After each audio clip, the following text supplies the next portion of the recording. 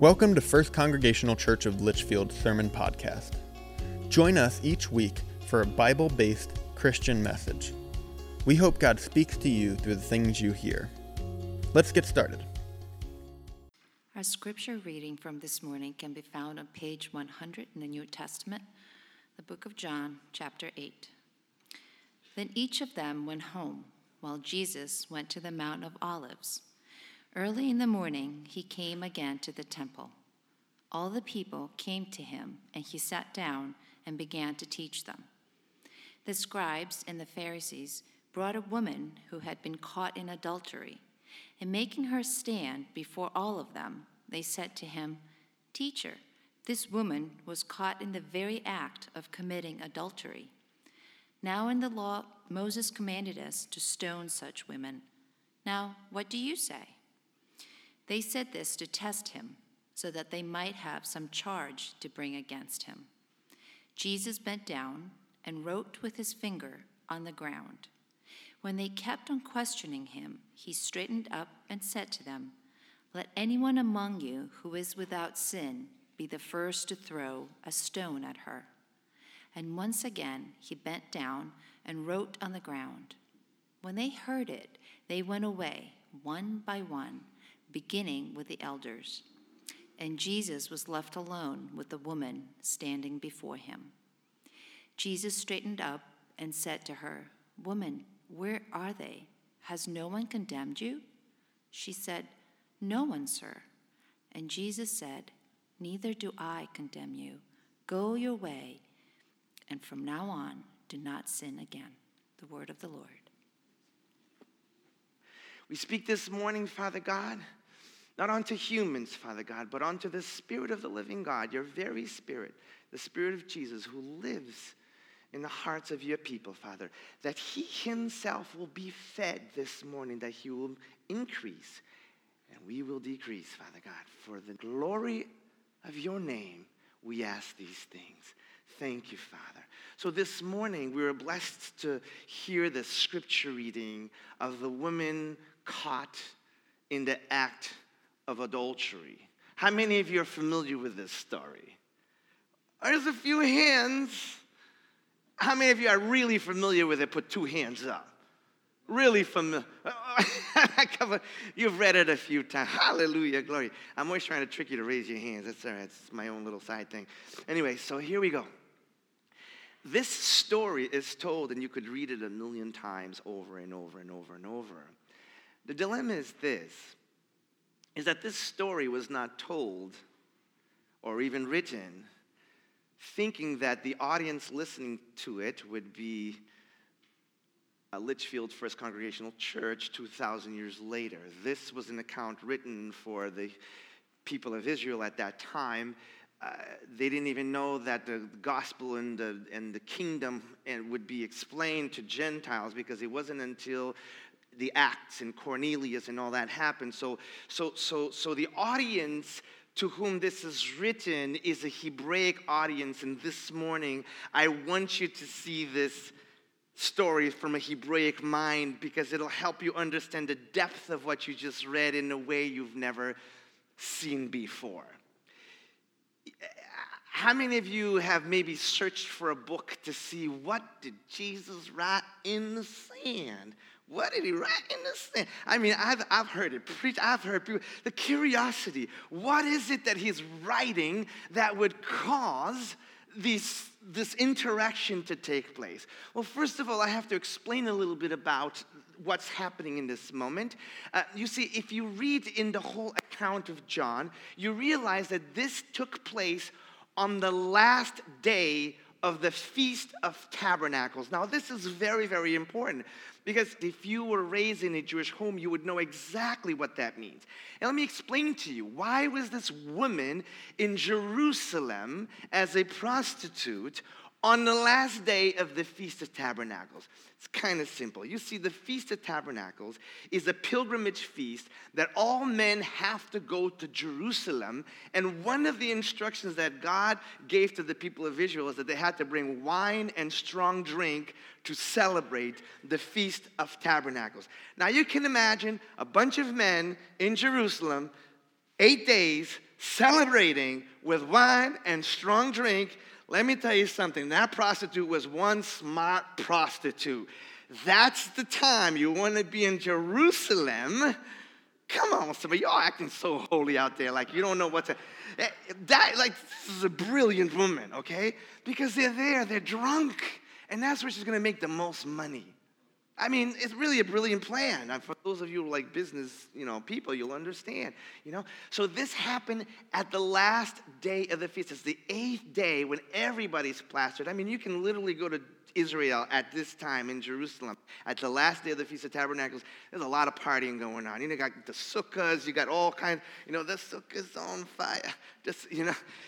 I'm telling you, it's amazing. It's like a big festivity thing, okay? So that's when she was there.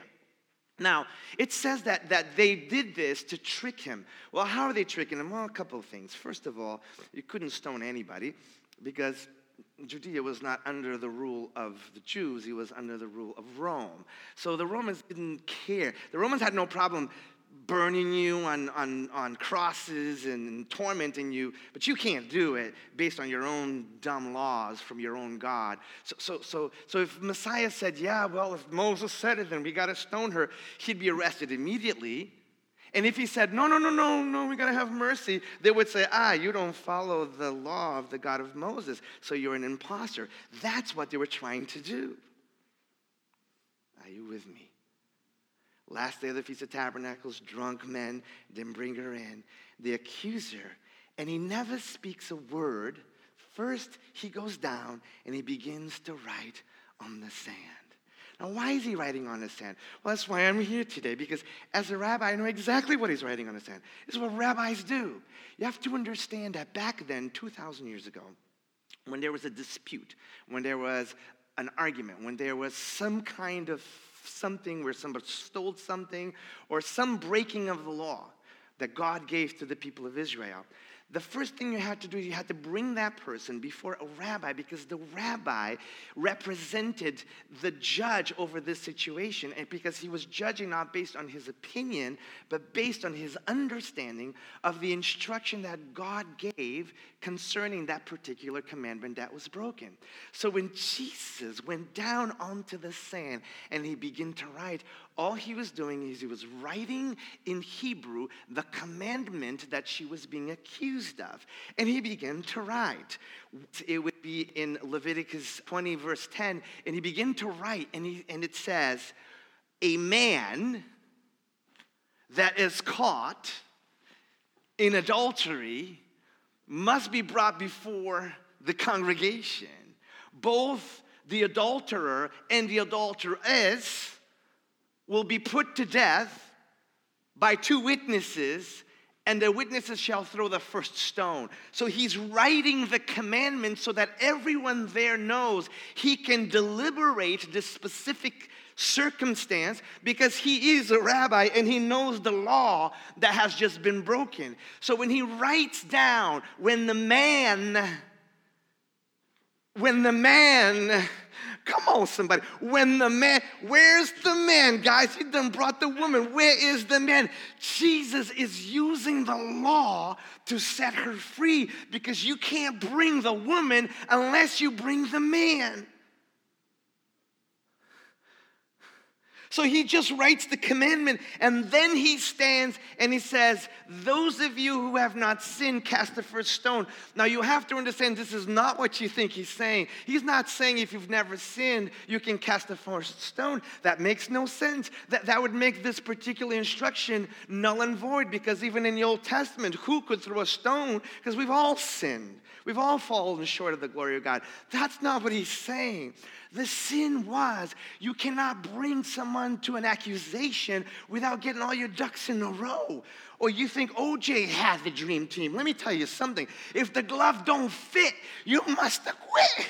It don't matter if he's guilty or not. You have to follow the instruction. You can't bring somebody in to be executed if you're not following the instruction as God has instructed. Are you with me? They're like, the sin was trying to execute a woman without following the instructions of God. And they sat there quiet. And again he goes down and he begins to write the second time. What is he writing the second time? We know what he's writing because of the way that they left. They left first the oldest to the youngest. Go to any synagogue today, and you will see up on the wall, there's names of men up on the wall. From the oldest to the youngest, you have to have at least 10, which is a minyan, which means these are the honored people of the synagogue. The oldest one who started this thing, all the way down to the youngest. And he began to write those names, the names of the men who were there on the sand. Why did he leave when he began to write their names on the sand? Because in Jeremiah 17, verse 13, it says that, oh Lord, Yahweh, you are the hope of Israel. Those who have rejected you will be ashamed. Those who have walked away from you, their names will be written in the sand. For they have abandoned Yahweh, the living water of Israel. Now, the day before, Jesus had stood next to the temple, standing there, and he said, if anyone is thirsty, let him come, and rivers of living water shall flow from their innermost being. That just happened the day before. He just announced that he is the living water. He's the well of living water. And the religious system abandoned him. And the next day, they're trying to get this woman killed. And he writes their names on the sand. So first he writes the commandment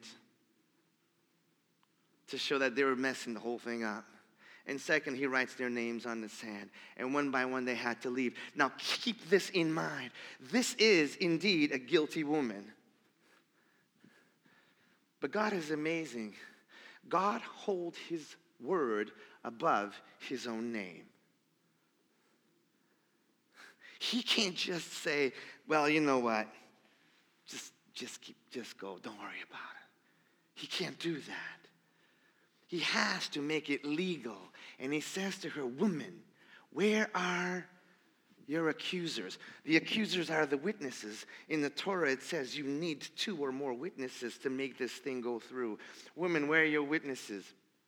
She looked around. They were all gone. By the way, there were thousands of people there because on the last day of the Feast of Tabernacles, there are thousands of people in Jerusalem, except the witnesses who saw it had to leave. So by getting rid of the witnesses, she legally cannot be accused of anything. So he says to her, then I do not accuse you either. Because I'm only one. And my word says I would need 2 here to accuse you. And I didn't come into this world to accuse, but to save. Legally, she's set free. But there's more. There's more. He looks at her and he said, go and sin no more. Oh, I don't know if you're ready for this. You do know that when God speaks, whatever hears his voice doesn't have to sit there and decide, should I?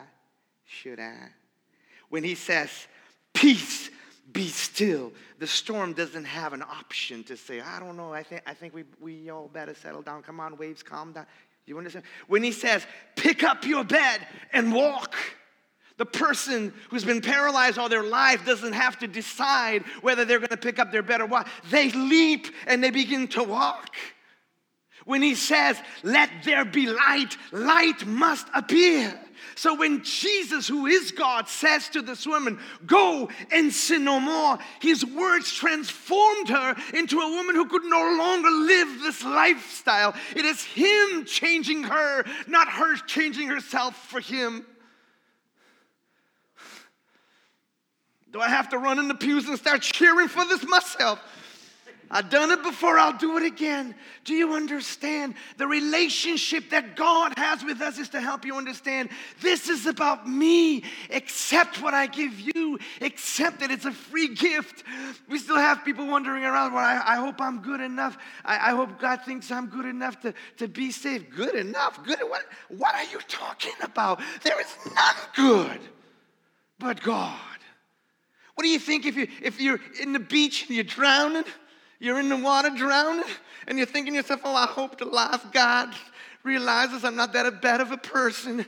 On Sunday, I go to church, and I gave money to the little guy in the street.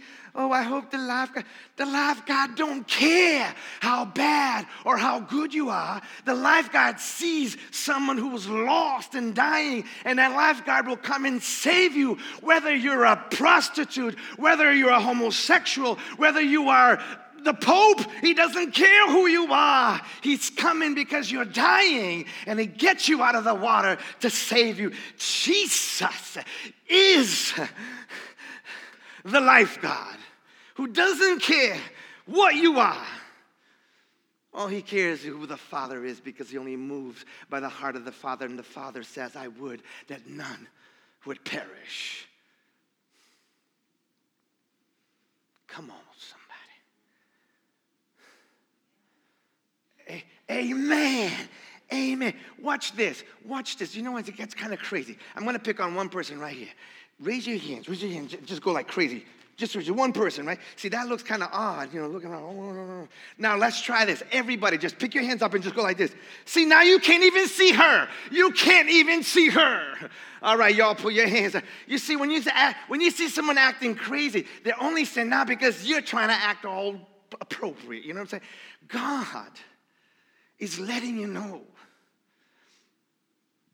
I know that people have spoken against you. I know there are charges against you. But when you come before the King of Kings and Lord of Lords, his job is not to condemn or to judge. You see, he's the attorney, the jury, the executioner, and the judge. But most important, he's the sacrifice. So who can you bring before the Lord to accuse when he has taken that accusation upon himself and allowed himself to be put on a pole for the salvation of humanity? Okay, last. Why did he write on the sand? Now that we know what he wrote. Why the sand? Why the sand? Because Jesus knows that everything you write on the sand will be wiped away. And he could not write that woman's accusation on something that would be permanent. He had to write it in the place where it would be wiped away. It was him saying, I will take your sins and I'll place them in a place beneath your feet. And as you walk, you will erase the very memory of the accusations that have been brought against you. Come on, somebody.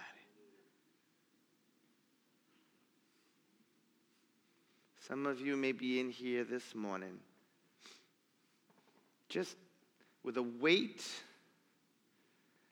of things that maybe you have done, maybe you're doing, maybe you did in your childhood, and you've never been able to get that off of your back, and you think that by trying to be a good person, you'll impress God? No. No one can impress God. I got a little homework for you. If there's something in your life that has tormented you, a memory of something that you've done that you can't put away, today before the sun goes down, find a piece of dirt somewhere where people walk and just write that memory with your finger and then step over it and walk away. And the God of heaven, who is the same today, yesterday, and forever, will set you free from carrying that burden.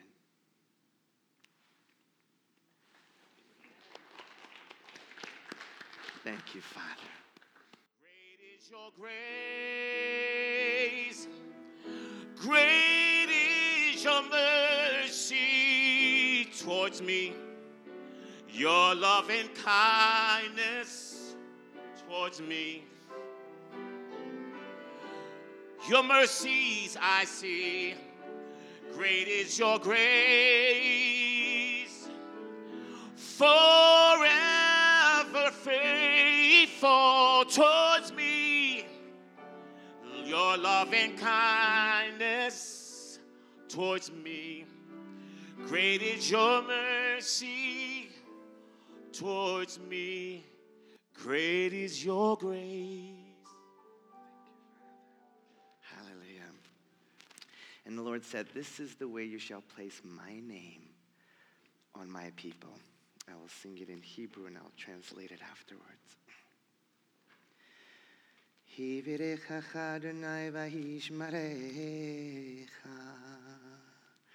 Yair Adonai panav alecha v'chunecha.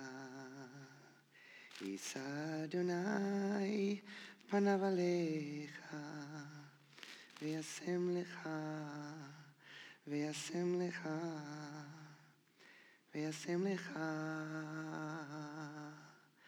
shalom shalom shalom. And now may the Lord bless you. May the Lord keep you. May the Lord cause his face to shine upon you and be merciful to you. May the Lord lift up his countenance upon you and give you his perfect shalom. Nothing broken, nothing missing. Bless you. Have a wonderful day.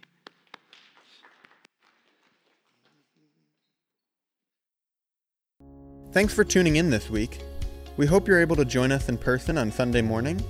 But if not, tune in next week for our next sermon. If you enjoyed this week's message, please share it with friends, or for more information, visit www.fcclitchfield.com.